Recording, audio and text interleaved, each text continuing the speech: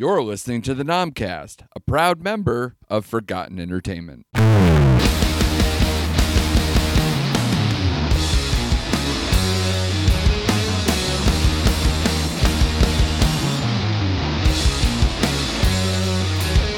Hello, and welcome to the Nomcast, the Netflix original movie podcast. I am your host, Andrew Morgan. You can follow the show at NomcastPod on Twitter and Instagram, and you can check us out on the web at nomcastpod.com. All right, last week, the nominations for the 94th Academy Awards were announced, and as any avid listener of this show knows, we here at the Nomcast have been tracking all of the awards news for the major Netflix contenders, so of course we are going to talk about the biggest show of them all, and a few weeks back we did a stock up, stock down for these award hopefuls with our friend from across the pond, David Long of the film review podcast Is It Worth It, and he is back with us today to break down these Netflix nominations and review the 4 short films that Netflix is nominated for as well. David, thanks for taking the time and coming back on the show, sir. Thank you very much for having me, Andrew. It's a busy time of year. Award season is in full flow. We're looking forward to the Oscars. Well, some of us are. I know you're very, very nervous about Netflix's chances, but great to be with you and really looking forward to talking Oscars and then talking over these shorts with you. Yeah, absolutely. And first of all, I'm gonna say how bad I felt for you with the announcement that Lady Gaga was not nominated. Briefly tell the folks your journey with this thus far. So I had been predicting Lady Gaga to win the Oscar for at least 6 months to a year. Yeah. I was all over it on Twitter, very, very vocal about the fact that I thought that 1, she would be nominated, and 2, she had a good chance. She made all 4 precursors, SAG, BAFTA, Golden Globe, and Critics' Choice, and was then snubbed on nominations morning. So I did have a wager on Lady Gaga. So my money is lost, Andrew, and we go again. Yeah, maybe a few extra grays in that beard for you, man. I'm sorry. That's a tough beat. You are the gambling man. We'll even talk about some brief gambling odds thing that I had you toss in here as well, just because I heard you on Mike, and Oscar. It's a great episode. Everyone should check that out about the betting odds and what they mean as far as predicting winners or maybe who has good odds, that's maybe not a front runner right now. A lot of good info there, and it helped me kind of crystallize some of the things that I was thinking about these Oscar nominations that came out last week. Some first impressions and obviously some backstory. I always like to say every year, and you know this because we've covering this as a Netflix tandem kind of thing for a couple of years now. So my abuse, my history, my just tough stories that happen every year with these Netflix hopefuls, and a little bit of backstory on actually how well Netflix has done in the last couple of years. We always have heard this sentence, Netflix has a ton of nominations that leads all studios, and we all get jazzed. Or some people get angry because they don't want Netflix to succeed. We'll get to that in a minute, too. But 2020 Oscars, 24 nominations, but only 2 wins. 2021 Oscars, 36 nominations, 7 wins. This year, they came in with 27 nominations, which I think is incredibly strong. Some people are going to be like, well, they went down. I'm like, well, but last year was a pandemic where Netflix had, by the way, all of the movies. All of them. Anything where they were like, we're not so good in this category. Let me buy this out of this festival. Let me buy this from another studio. They just kept buying stuff left and right because they wanted all these nominations, and they did. So good on them. So, like I said, 27 nominations. There's, a few things to note. Power of the Dog looks incredibly strong. They lead the pack with 12. And of course, now we have to also, as you did with Lady Gaga, say goodbye to something. We have to say goodbye to Passing, which was one of the 7 films that we kind of kept an eye on. So apologies to Rebecca Hall, and apologies, of course, to Ruth Negga, who I thought was the person who was absolutely going to fit in that supporting actress category. So she did not make it. I have a bunch of first impressions and a bunch of questions for you here, but now that you've seen the nominations, you talked about them on other shows, you're kind of digesting this. What are a few things that you saw? What are your first impressions of these nominations from a Netflix perspective? Well, I think the first thing to look at, Andrew, is that Netflix has won 15 Oscars from 89 nominations, and I like bringing these stats onto your show, and that's a 16.839% conversion rate.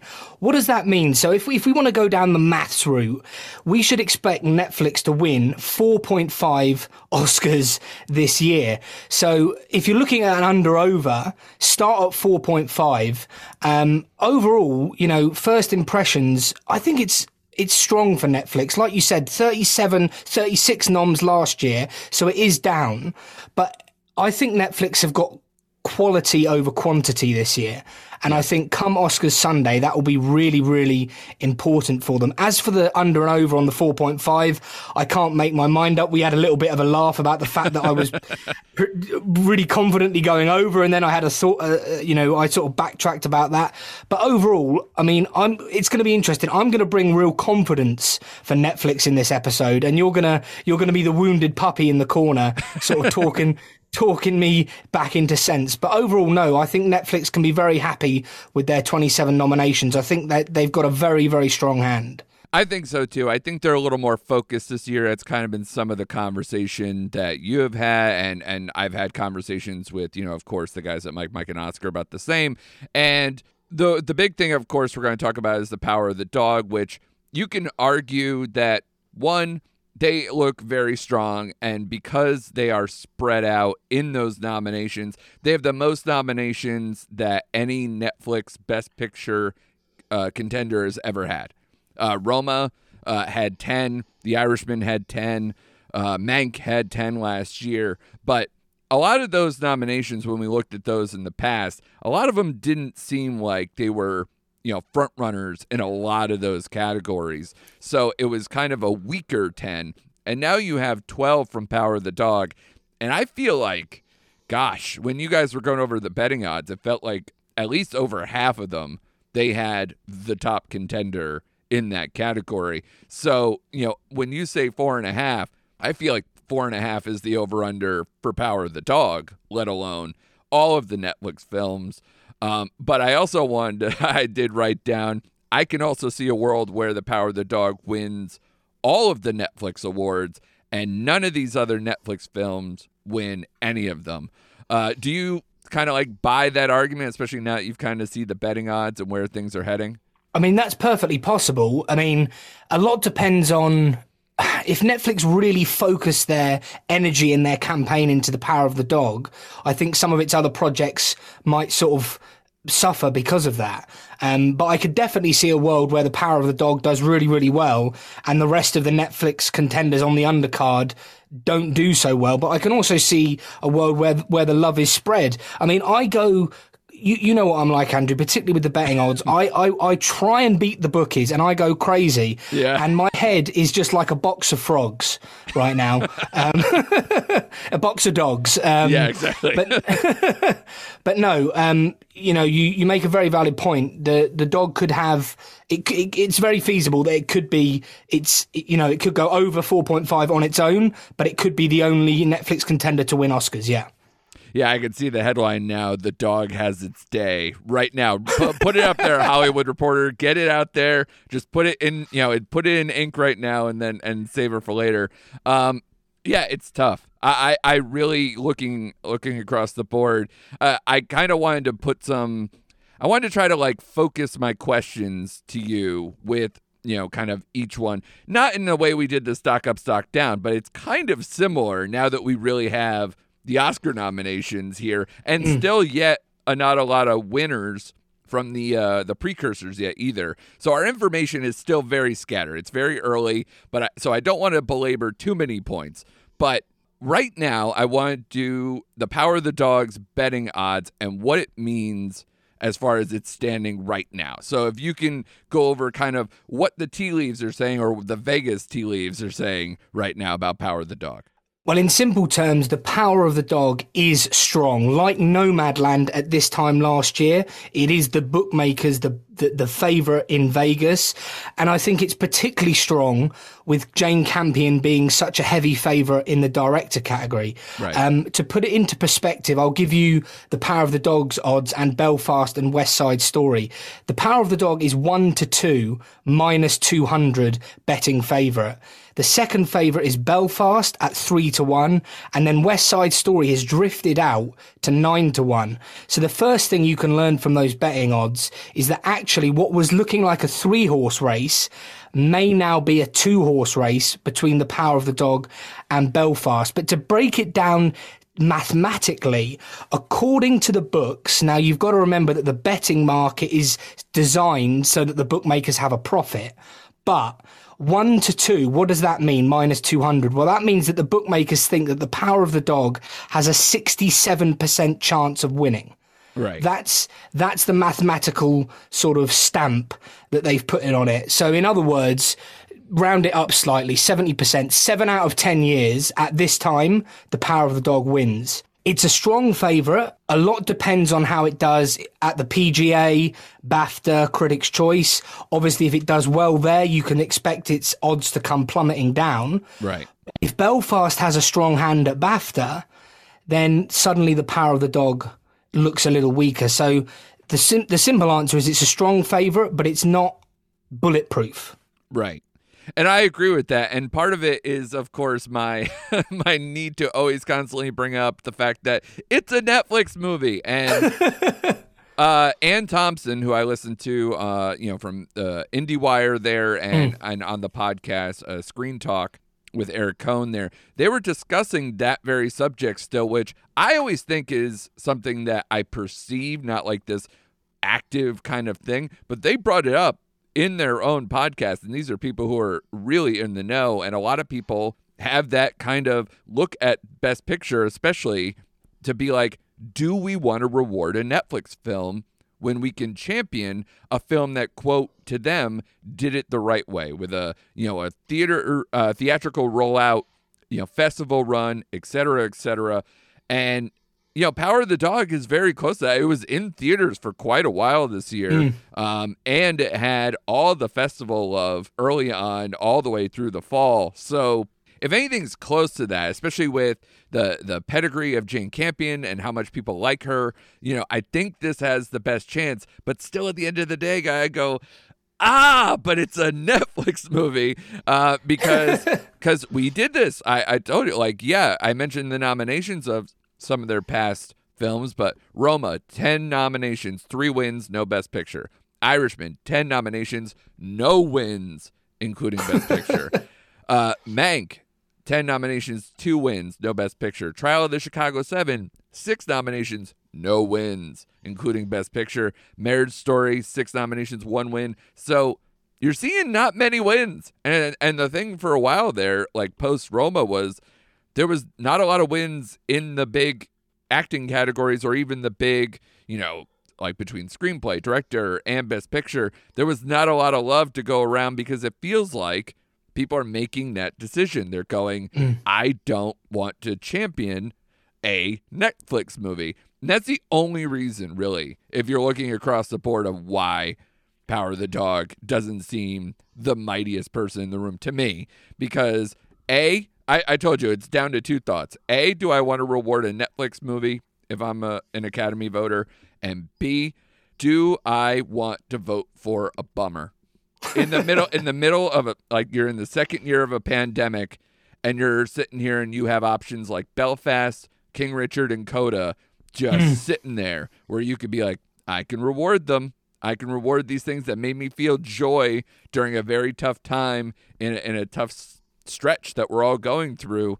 And and those films all did things, quote, the right way, a little bit. I mean, King Richard, obviously the day and date thing was out of their control, but they went through the festival circuit.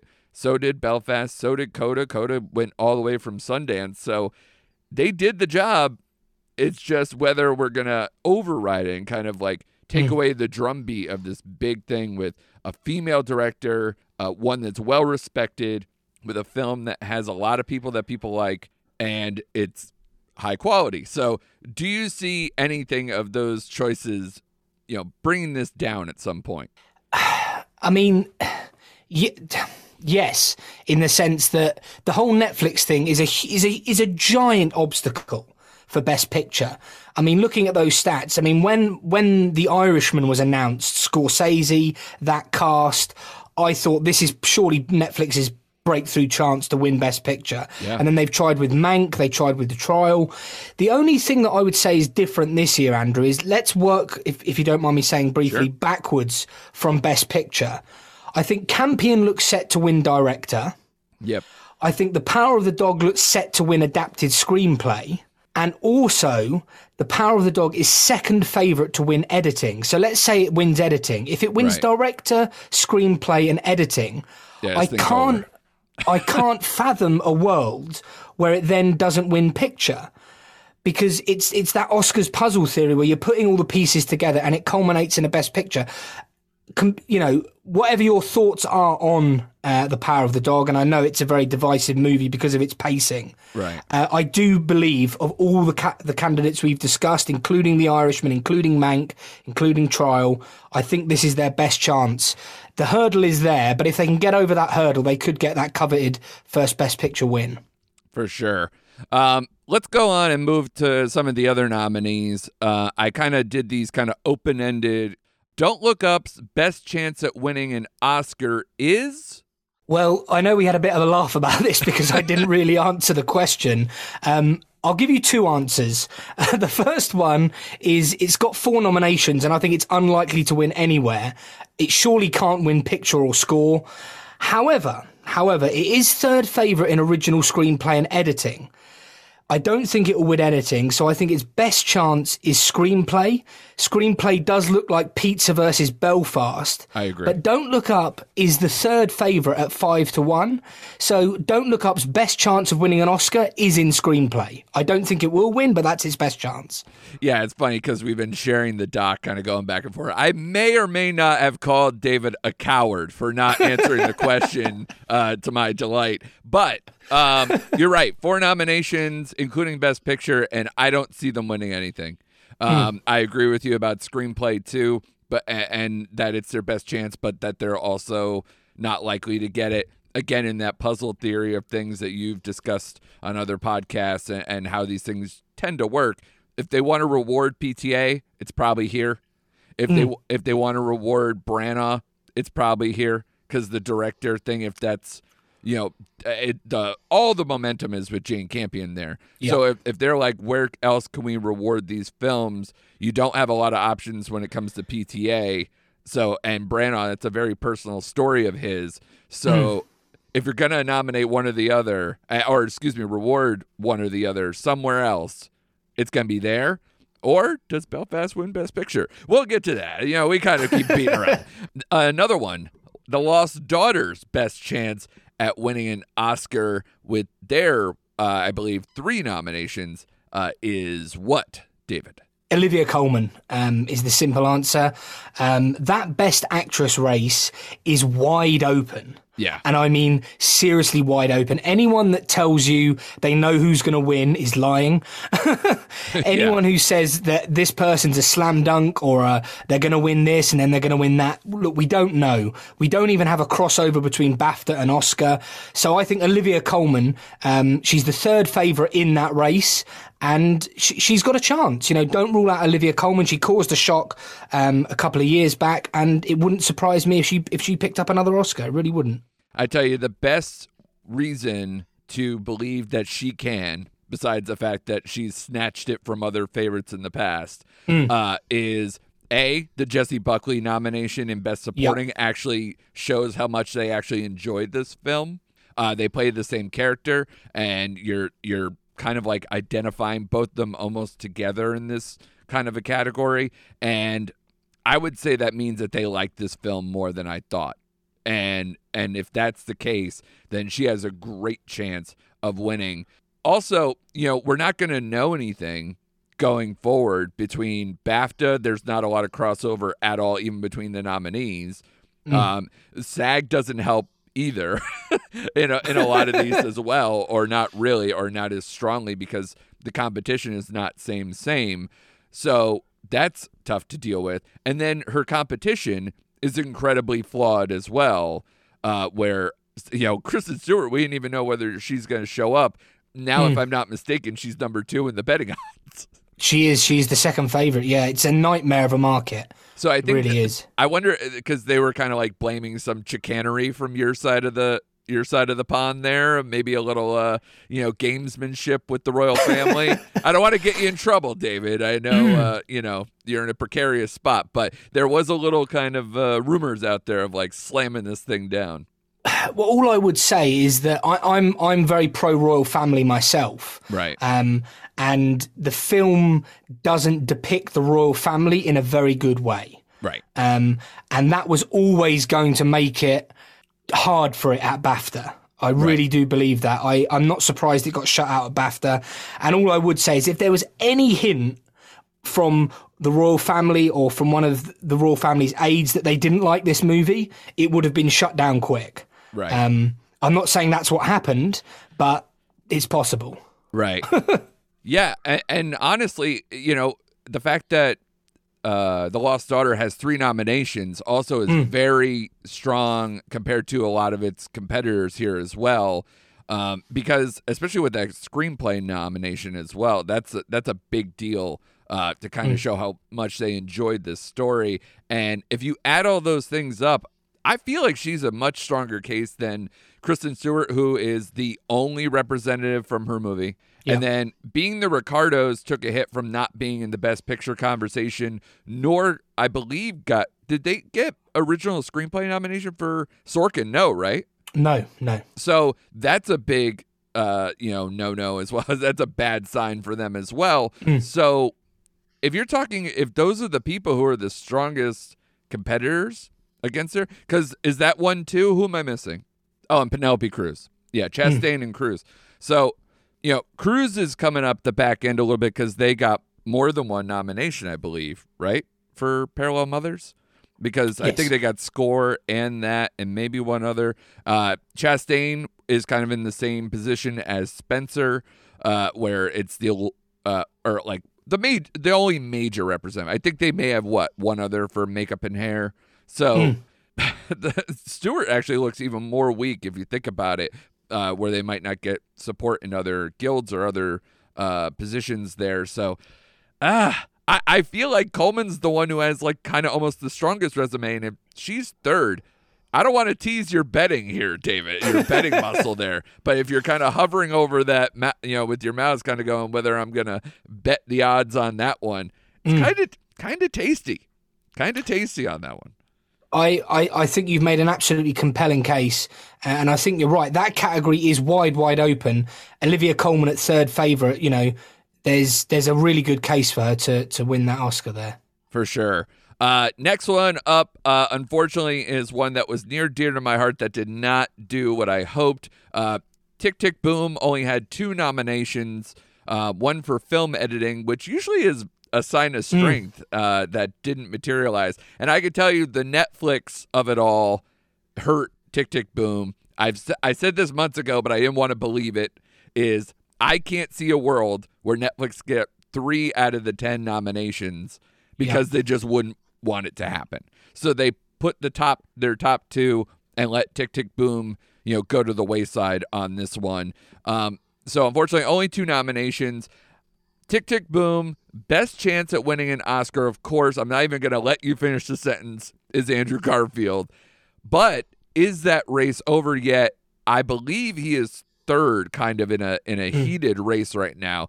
I feel like he's kind of losing steam. He needs a big win soon, right? Yeah, I totally agree. And I mean, Garfield is third in the Oscars race, and it certainly looks like a 3-horse race in that category. But the fascinating thing is Garfield is actually the second favourite to win the SAG after Will Smith. He's actually ahead of Cumberbatch in the SAG betting. So he's got a chance at SAG. And I said I think it was on your show before, on someone else's show, I think that's his best chance of a big win. Right.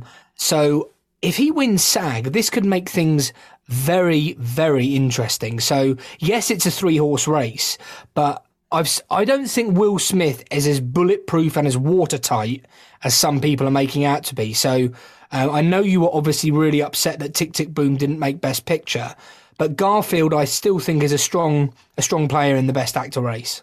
Yeah, I'm going to love it when Cumberbatch wins BAFTA, Garfield wins SAG, and Will Smith wins Critics' Choice. And we all just go, well then, what the hell do we do now? And kind of just flip a coin as we get closer and closer. I agree that I think this is still Will Smith's, but it is so thin. And the only thing I can say is that if you're going to reward Power of the Dog everywhere else, Will Smith kind of seems like a solid choice here. And it's a more rewarded, nominees-wise, movie, King Richard, then Tick, Tick, Boom. So if you want to play out that kind of theory, that makes Will Smith the winner. But yeah, it is incredibly close. Next one here, animated feature, also near and dear to my heart. Is animated feature a wrap for Encanto, or does Mitchell's still have a chance? I would like to think that Mitchell's versus the Machines has a chance. Let's be honest, and I'm going to be honest here. This should win this category. Totally. I thought Mitchell's versus the Machines was fantastic. I don't have children myself, but it would be a great movie for kids. And the great thing about it, obviously, is it's brilliant for adults as well. If you look at the betting, Encanto, the bookmakers are pretty much saying it's a cooked goose. Yeah. But there's a long way to go.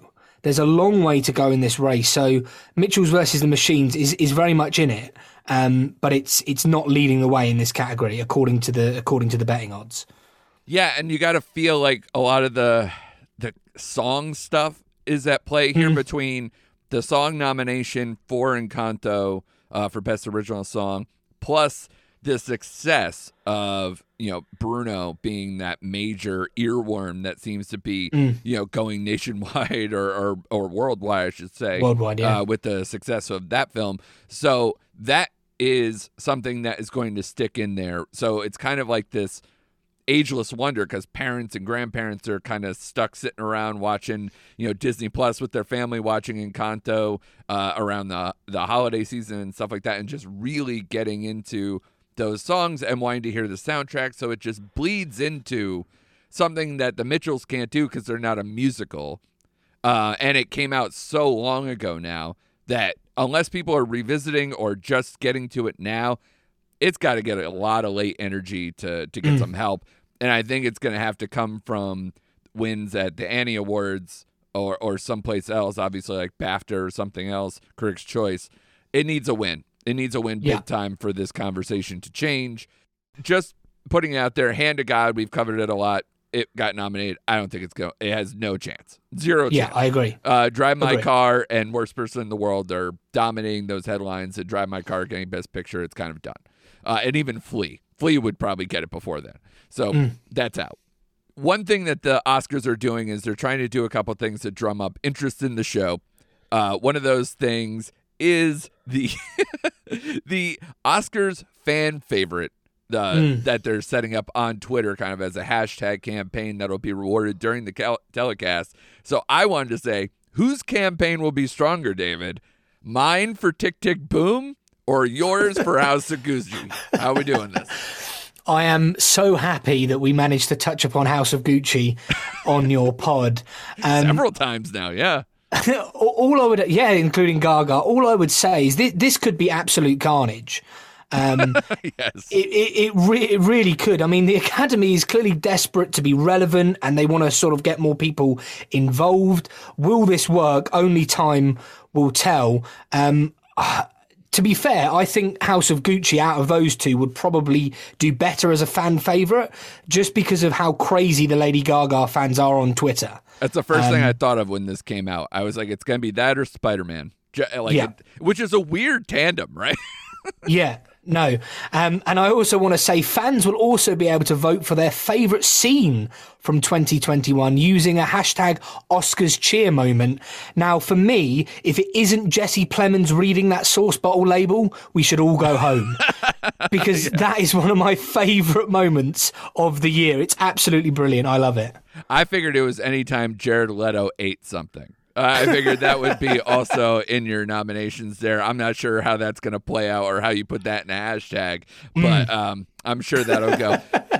In true honesty, that like the cheer moment, it took me a while. Like, I wonder for like kind of like film Twitter what they would go for. To me, I know as far as the campaigns have gone and all the movies that are here at the end, Belfast's like everlasting love thing was like a moment for a while. I wonder if we can get that going, try to do it. But I wonder if they're just going to not do that for a movie that's getting nominated. They want to maybe shine on something else. But I think that would be strong. Or a lot of the big moments are also musical things. You could say the Bruno thing. You could say, I don't know. There's a lot of different moments that are all musical related, and I'm sure I could pull a Tick Tick Boom one out where everybody's weeping in the theater too. But there's a lot to go for. That'll be an interesting campaign to see how that shakes out. One last thing is they announced just recently, like within the last couple days, the new Oscar hosts are a trio that they announced from the Academy. Amy Schumer, Regina Hall, and Wanda Sykes will be the three-headed host here, each getting their own hour of the telecast. Amy Schumer is reported to be going first. I would imagine Regina Hall probably goes last because she is a more recognized actor, but that's just my opinion. David, what do you think about this choice for Oscars host? I mean, my initial response is it's risky. Yeah. Simply, an old sort of saying, too many cooks spoil the broth. And I do wonder if they're trying so hard to get people involved in the Oscars, which is great to see. I want to see a world where more people tune into the Oscars and more people watch film and talk about film. But I do worry that they might be slightly overdoing it, and three hosts is certainly risky. But it does mean if it's a disaster that they all go down together. Yeah. So we've seen in the past where people have perhaps come under criticism when they've held it solo, and it's not been necessarily great for their careers. So if this was to go wrong, at least they've got the support of two others to say, well, let's go down in the ship together. I'm fascinated to see what the show will look like. Yeah, this is basically just how many quadrants do we need to check off to make people not mad at us, I guess. Like, it's kind of in response to the Kevin Hart thing, right? Where it's like, we thought we had a slam dunk. Oh, wait, here comes a tweet off the top rope, which is going to cancel him out. And they were probably like, oh, well, what about Amy Schumer? And then they're like, well, do we know how bulletproof that is? Yeah, she's a woman, but, should we promote, like, people of color, because that's obviously a problem, that Oscar's so white thing going on and everything else. And then they're like, sure, let's do this. And then they brought up a couple of great candidates, probably in Regina Hall and Wanda Sykes. And then instead of choosing one of them, they just went, well, let's just do it all. So, because the three of them don't make any sense. It's not like the thing they brought up with the Hulu trio there from Only Murders in the Building, the Steve Martin Short, and Selena Gomez thing, that made some sense because it's like at least they're all part of one thing. Hulu is tied into Disney, who owns ABC. ABC does the telecast, so that made a lot of sense. And then they come up with this where it's like, all right, nothing makes sense. I don't know what's going on. Let's just move on from there. But yeah, that one was interesting. I don't hate it. But I also don't know if they really even need that much of like an overwhelming host. I don't think it moves the needle anymore. To me, when like Chris Rock did it, or a comedian who I really like that can kind of bring something to it, or Gervais, how he's tackled the Golden Globes, where it's just like you mentioned, carnage. That dude is all carnage. He just wants to rip everybody apart, and they love him for it. So those type of things I think work. But if not, yeah, I guess just go safe and not do big monologues anymore. I guess that's kind of what they're doing. I don't think it helps for ratings at all. I don't think any of these people are like, oh, well, I wasn't going to watch the Oscars now. Wanda Sykes or Amy Schumer or Regina Hall is here. Like, I don't see that being a conversation. But, they are quality people, quality actresses, and hopefully can be quality hosts. So that's a lot of the questions I had for you on those nominations, especially because we don't have a lot of other information as far as winners from other precursors. So this will be an evolving conversation. I thank you for going through that with me, but we'll take a quick break. and we'll come back and we'll talk about 4 nominees that Netflix has in the shorts category, which a lot of people don't even realize that they're either A, on Netflix right now to watch, or the fact that those are categories that people even do until they get their betting pools and their betting sheets from their work as these things go on. So we will try to help you with that by talking about the 4 Netflix shorts nominees when we come back. Attention, culture consumers. Join me, the queen of queries, Sarah O'Connor, and my band of nerdy knights. Colleen McMillan. Flo Siegel. And Anders Drew. On Bohemian Geek Studies, where we take extremely dorky dives into our favorite fandoms, especially that Star Wars galaxy far, far away. Listen each week as we examine the stories that mean so much to us. Bohemian Geek Studies is available wherever you get your podcasts and is proudly part of the Forgotten Entertainment family. Hey there, I'm Mr. Black. And I'm Mr. Green. And we're a couple of guys who met in a comic book store. Together we host the Pint O' Comics podcast, where we invite listeners to join us to talk about movies, TV, comics, music, or just whatever. Starting very soon, we'll be joining up with the fine folks at Forgotten Entertainment for a special limited series called On the QT, where we talk Tarantino. Every week for 10 weeks, a guest will join us to chat about every Quentin Tarantino movie, from Reservoir Dogs to Once Upon a Time in Hollywood. So join us starting in May 2021. On the QT is available wherever you download your podcasts and is part of the Forgotten Entertainment family. Ooh, that's a bingo. All right, so let's get shorty, will we, David? We're going to do the Netflix short films that are nominated at the Oscars this year, and there's 2 categories. One, for Best Animated Short, we're going to talk about Robin Ramen, which we've already talked about in this podcast, so I really want David's opinion more than my own, because we talked about that when it was during the holiday season, and it was kind of released around Thanksgiving to push towards the holidays there. And then we're going to talk about the doc shorts, which tend to be Parade of Sadness, David. And I'm sure that I ruined an evening or two for you, where you probably had to go for a long walk and see what the horrors of life are after watching some of these. We'll start with the fun first, shall we? So let's do Robin for Best Animated Short. What did you think about this one? I'm a big fan of the Aardman animations. A lot of pedigree with those guys between Chicken Run, Shaun the Sheep, Flushed Away, Name Your Project, Wallace and Gromit, something that's also from your side of the world. So what did you think of Robin after watching it today? Yeah, I was a real fan of Robin. It's just a really sort of sweet, warm, lovely little film.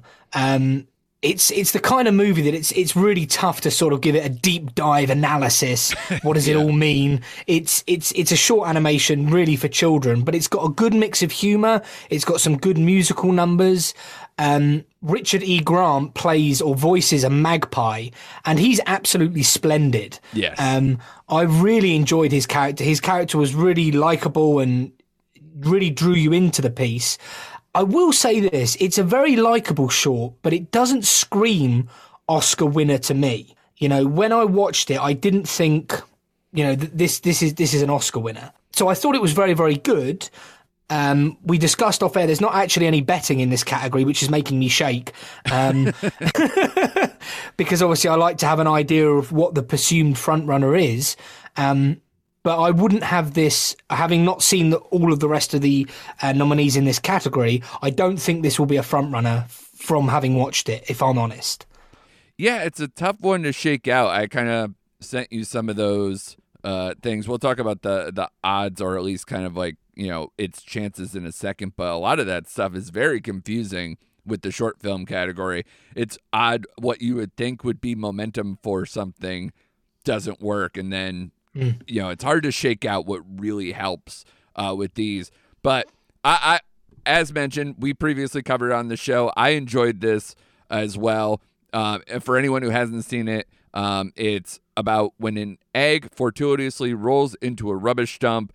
Robin is raised by a lovely family of mice. And as she grows up, her differences become more apparent. Robin sets off on the heist to end all heists, to prove to her family that she could be a really good mouse, but end up discovering who she really is. This is a movie, like you mentioned, Richard E. Grant, Gillian Anderson, some big voices that are lent to the project. Aardman Animation, as I mentioned before, so a big history of excellent animation in this category, more in the features, obviously. They use puppets on this one instead of their normal plasticine for the first time, so it's got a little bit of a different look, but I still enjoyed that very much. Essentially a story about fitting in and what's important in life, while also just kind of being this fun fish out of water, or I guess robin out of nest tale by very gifted animators. So I don't think this wins for a couple of different reasons. Holiday films have a tough kind of sledding. C. Klaus in the feature category didn't win in terms of that, although it did get some love, obviously, as far as nominations were concerned. I was actually surprised this landed in the Oscar 5 because it did not end up in the BAFTA nominations for British short animation. And unless it was disqualified for some reason, it's not a good sign that it did not get in kind of in its own backyard there, especially when one of the other nominees, Affairs of the Art, did from that category. So it's tough. It's tough. I don't know if I see this winning. Also, some of the things I sent you with kind of the past winners of this category, they kind of go very self-important. They've had either like something like Dear Basketball, where it was like this, tragic thing with Kobe Bryant. So they had that. Last year's winner, you're talking about school shootings being like a big thing, and that was tough to deal with, tough to swallow, tough to watch. Pixar hasn't won since 2016, so you can't be like, well, the major studios have all the control in this. So, and you can't even be like, all right, well, what about festivals? Festivals are back. Does that tell you anything? Nope, not really.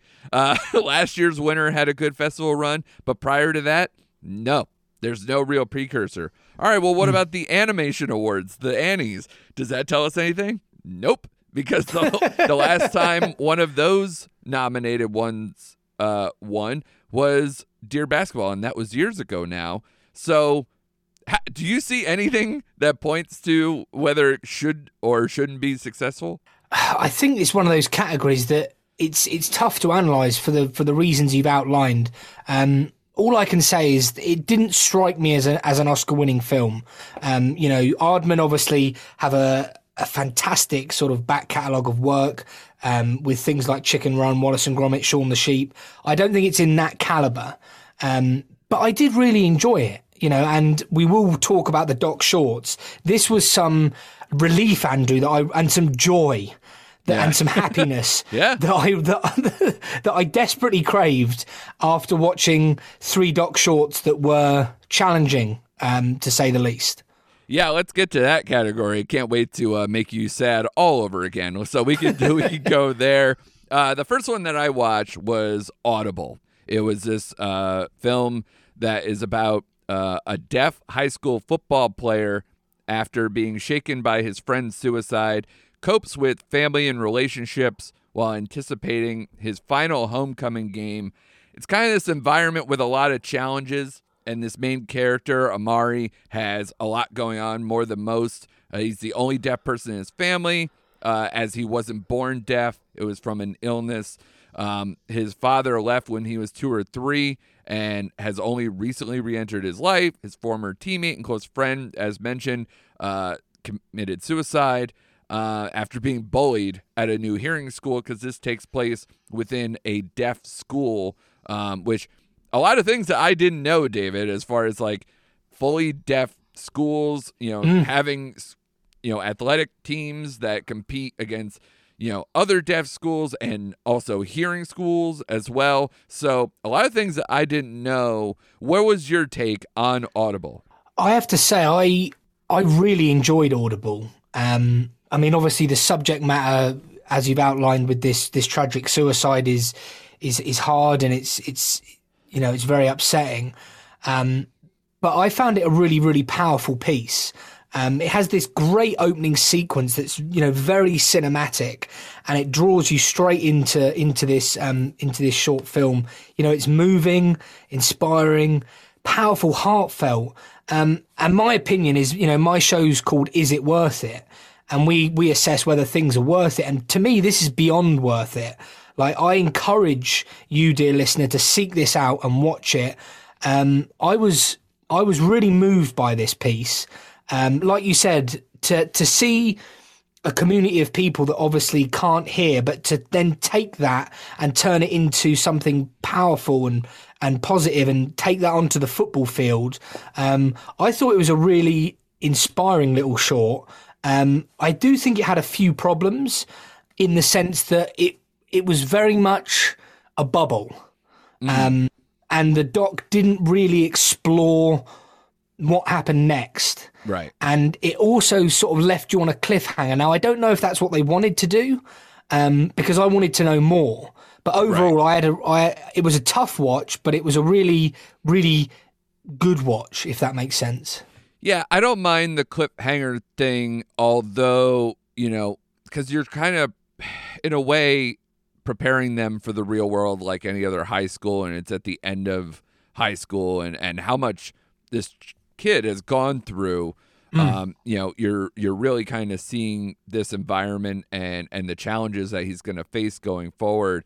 But at least I wish I knew kind of where he was in this moment if you're going to end in that way. I don't feel like I had a great shake of where his mental status was. I feel like there were a lot of things to chew on, a lot of things to go with, a lot of emotion, as you mentioned, but especially with a sports film, I don't know, if I'm over criticizing something in a short, but it's hard to not feel a sense of drive to the end of the film, like a through line. Even though he's the main character, there are several characters. They even go into like relationship stuff with him. I thought if it was just a tad more focused, especially for this kind of length, that we can get to kind of be as a driving force moving forward, I think that would have been something to deal with.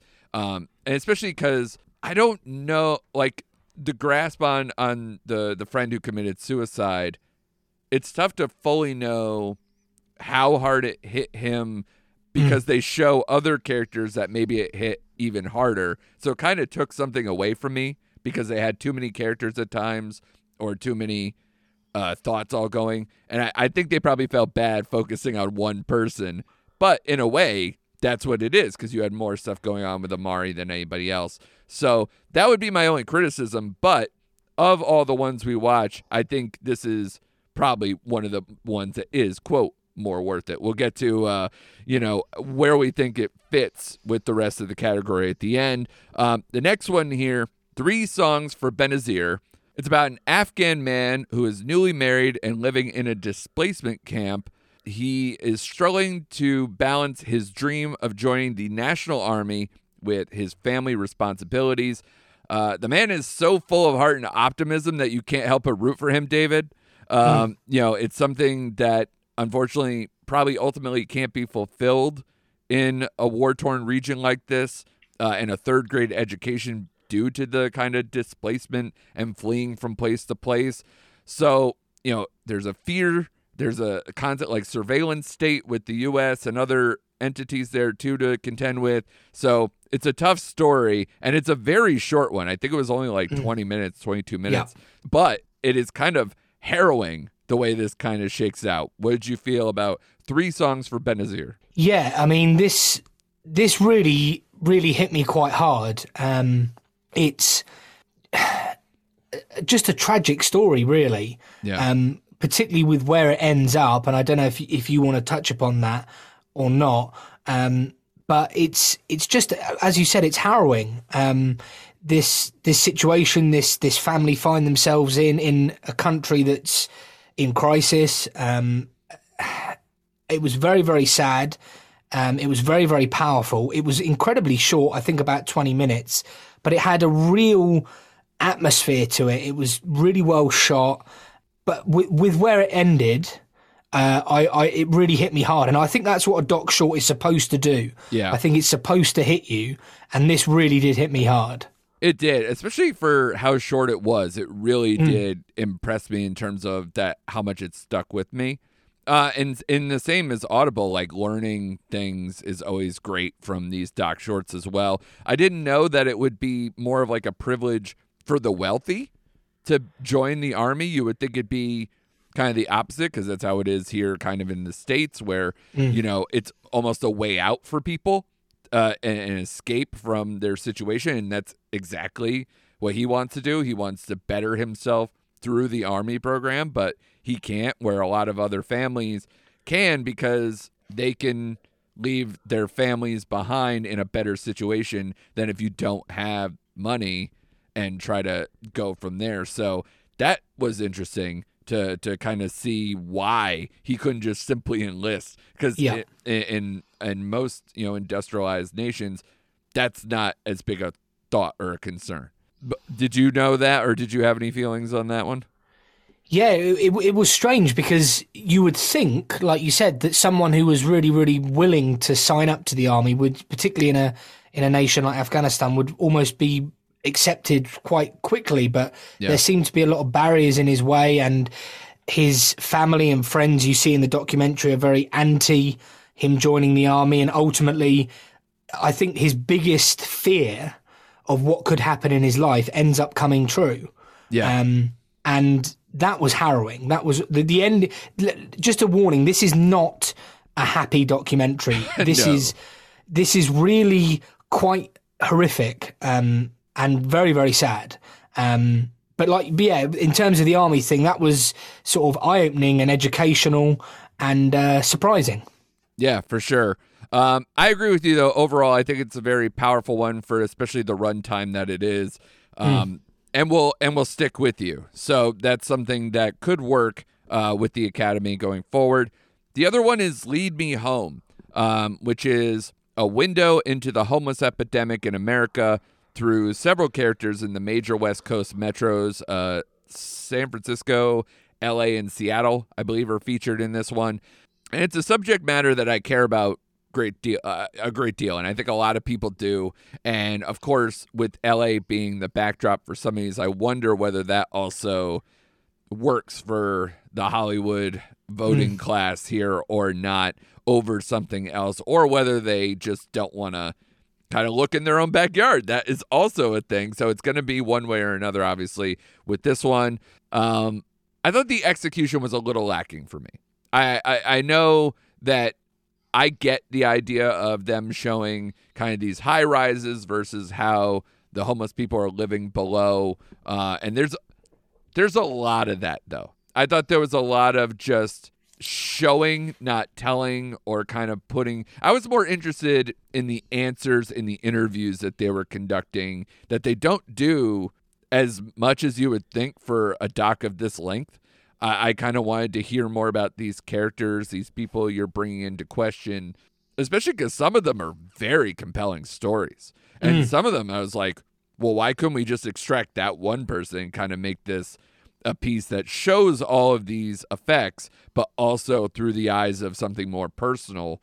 But there's a bunch of these, and they dwell on some of them even longer. But I will say, obviously, that this is a big issue to tackle, with a lot of social and political factors that contribute to the problems and the solutions that they're trying to find for them, or the fact that there's a lack of solutions that satisfy this particular topic in tough regions like that they're focusing. And they even go into it just a little bit to kind of be like, well, we don't have the funding to do what we need to, and we kind of almost need to make this a national problem versus a regional problem because it's gotten so out of control. So the creators tried to make it kind of like a sad tapestry of the subject, but it left me feeling kind of deflated and cold at the end without any kind of like goals or solutions. And it didn't have as much personal stuff as I had hoped, even though there's some that just rocked my world. David, what did you think about Lead Me Home? Yeah, so, I mean, I thought this was a very powerful documentary short. Homelessness is something quite close to my heart. I had issues myself with housing about 6-7 years ago, so I know what it's like to not have a place to call home and how stressful that can be physically, emotionally, spiritually, mentally, can be devastating. Sure. And the first thing I would say is this. I think this is supposed to be a shock factor documentary. I think that's what it's trying to achieve. It certainly worked on me. Right. I was shocked at what I saw.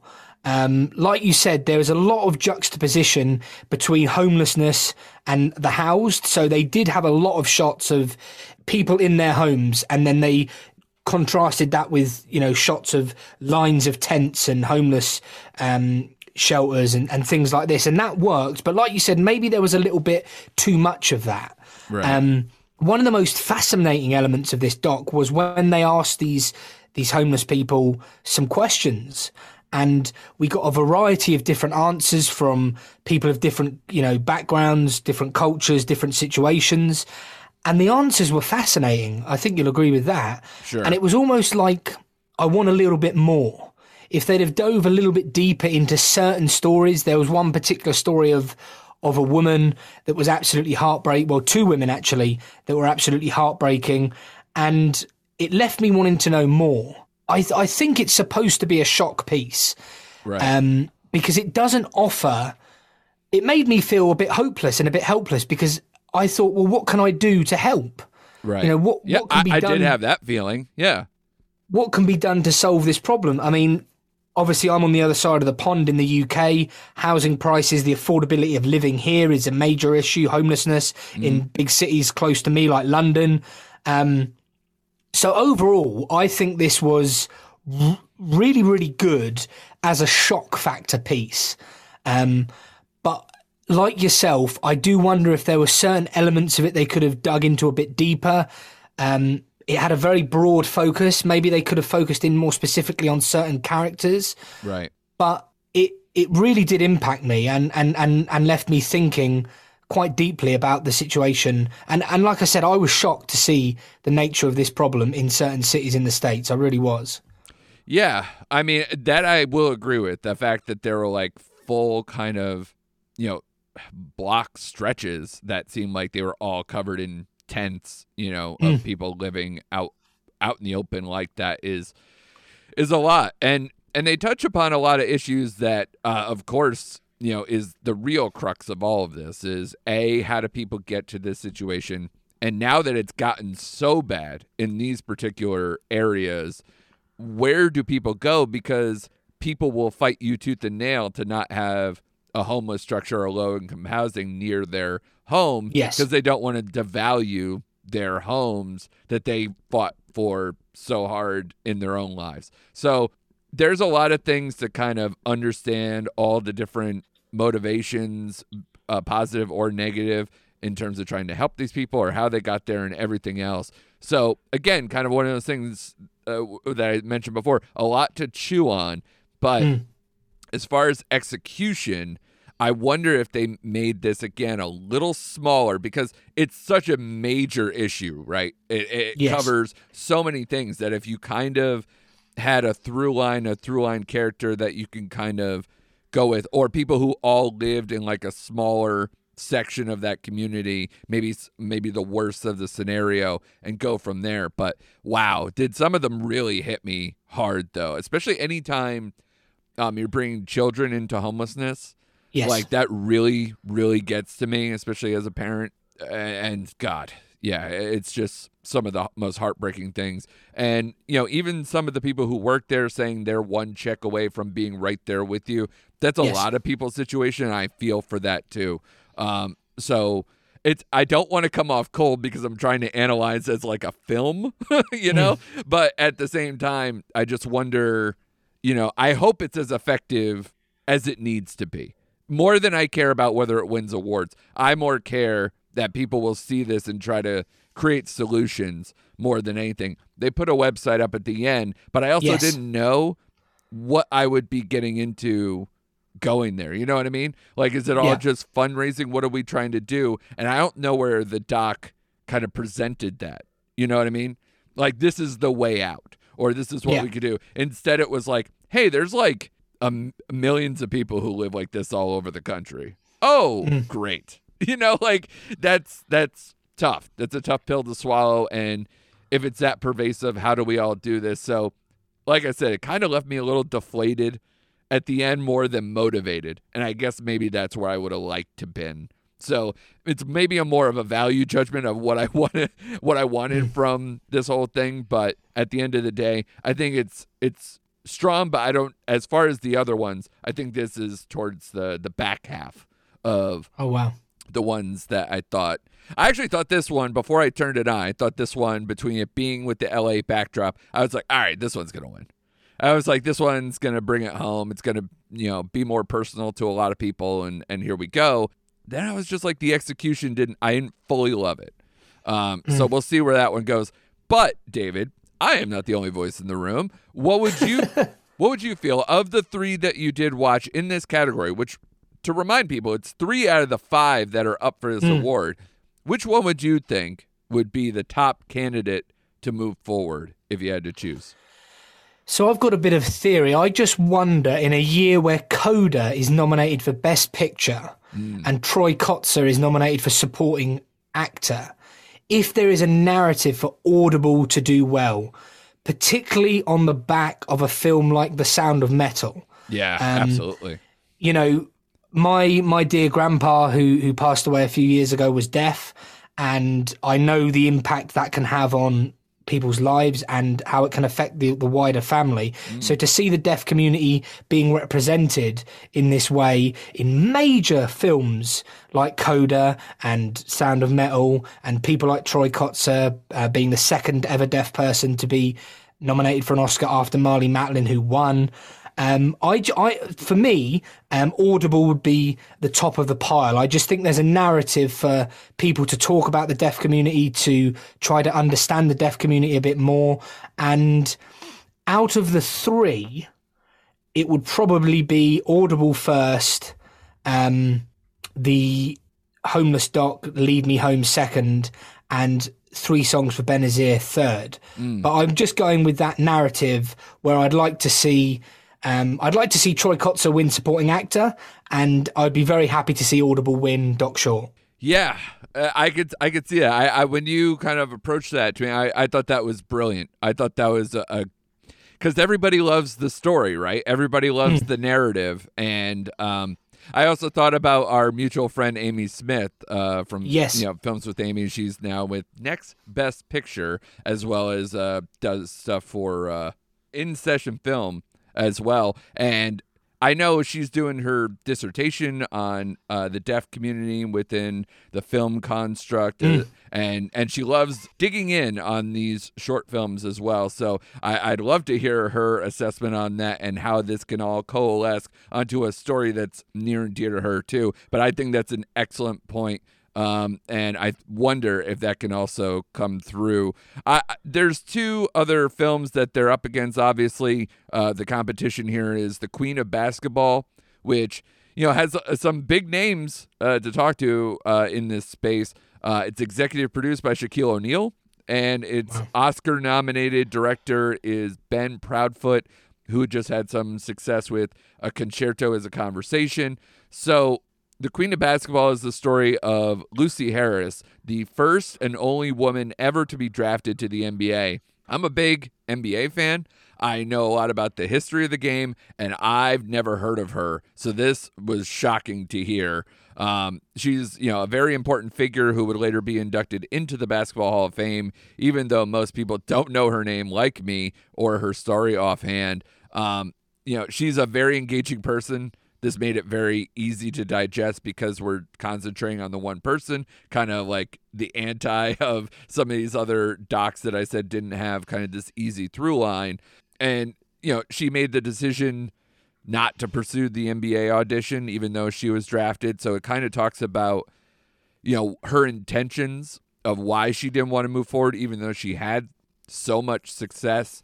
It doesn't dig in the deepest in terms of those motives or maybe some of the mental health that the description of the film had me believe, but I think it is definitely worth a watch and an interesting story, especially in a women's college basketball is like a bigger deal, pre-UConn, if we're talking about me, like pre-Tennessee, these kind of dynasties of women's basketball, and obviously pre-WNBA and everything else too. So what the options were, especially this is also a black woman back in that time period as well, trying to move forward, which was tough enough. So yeah, it's a lot to chew on there. So I recommend watching that. You can watch that online. If you Google it, you can find some places to watch. And then the other one, which I couldn't find a place to watch yet, is When We Were Bullies, which was an official selection of the Telluride Film Festival and had its world premiere at Sundance.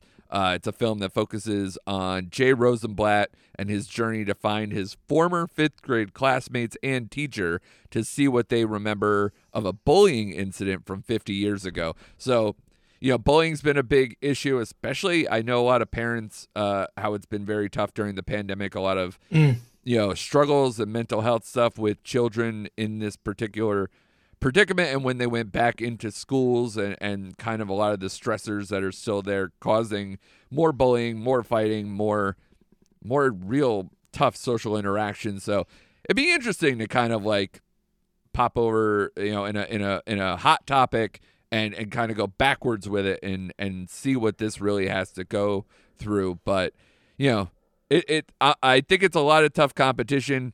Netflix has obviously a 60% chance, here of getting one of these in.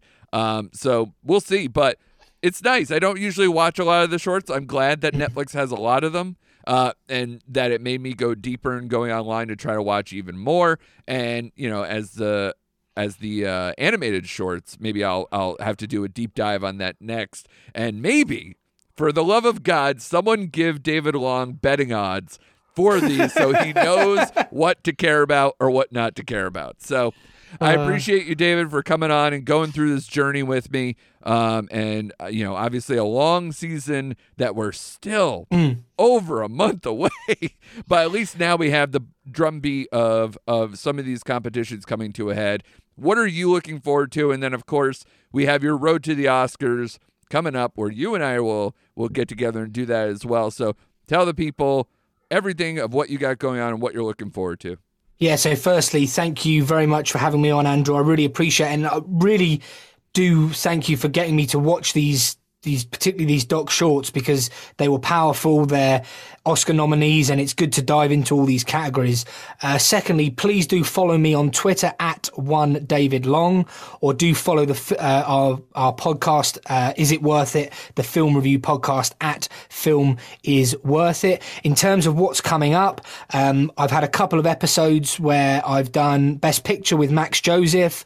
I did Oscar nomination reactions with Mike and Oscar, and my next guest, you may have heard of him, is Andrew, and we're going to do a deep dive into all the streamers. What is Netflix competition? How strong a hand do streamers have at the 94th, and what does it all mean come Oscars Sunday? So I'd love you to come and follow us. You can go to the website at www.isitworthitpodcast.com. And yeah, thanks again for having me. It's been an absolute blast.